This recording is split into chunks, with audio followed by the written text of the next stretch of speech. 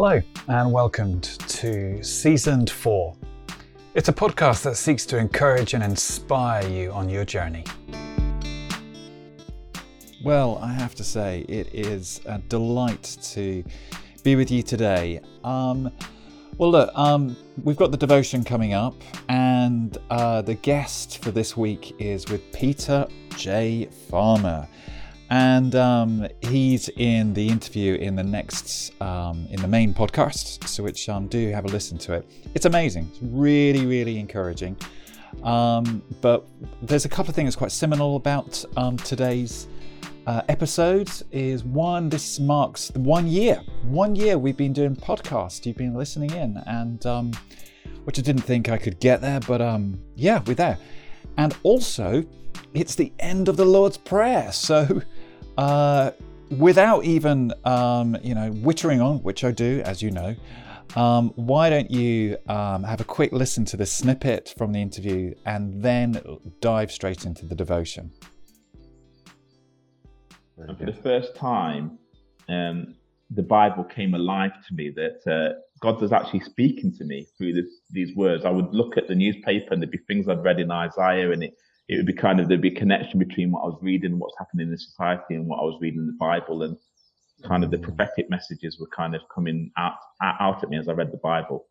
And one day I was reading, and a friend of mine came to the house. And as we read and sat at my table, and I said, I'm seeing this in Isaiah and so on, suddenly both of us fell off our chairs and flat on our faces on the floor and started to shout, "Fire, fire," and started to confess all of our sins. And oh my gosh. It was a dramatic supernatural encounter. Well, yeah. It lasted the whole day. What? And we started worshiping. He had a guitar, I had drums, and we just praising and praying and confessing our sins. And it was an amazing time. Yeah. And the next day he told another friend, and the friend came to the door. When they came to the door, they fell on their face as they walked in the door. Goodness, man. And this kind of period of time lasted about 3 months, where we were just praying together and going to people's houses and laying hands on people, and people were being filled with the Spirit and fire. And that was the start, really, of a wave of things that have happened in my life.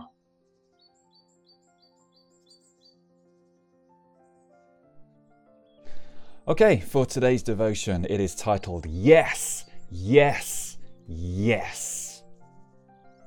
And we are at the end of this very famous prayer in Matthew chapter 6, verse 13, part 3, from the Passion Translation. And it reads, "Rescue us every time we face tribulation and set us free from evil. For you are the King who rules with power and glory forever."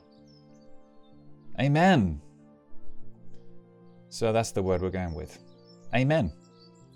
It's a word that we use to close things off, but I thought it'd be helpful to share its meaning, fortifying us further when we say it. The verb form occurs more than 100 times in the Old Testament and means to take care, to be faithful, reliable, or established, or to believe someone or something. The idea of something that is faithful, reliable, or believable.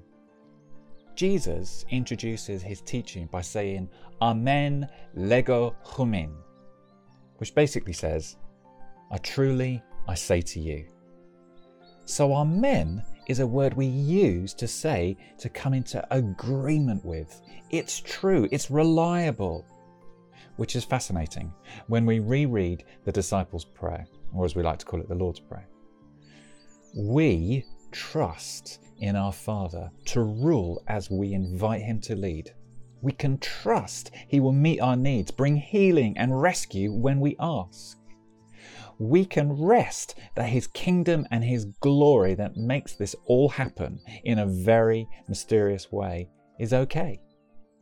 So we all breathe in, and together we say, with the reliable knowledge that what we say and the character of God is, we agree with it in a simple word, Amen.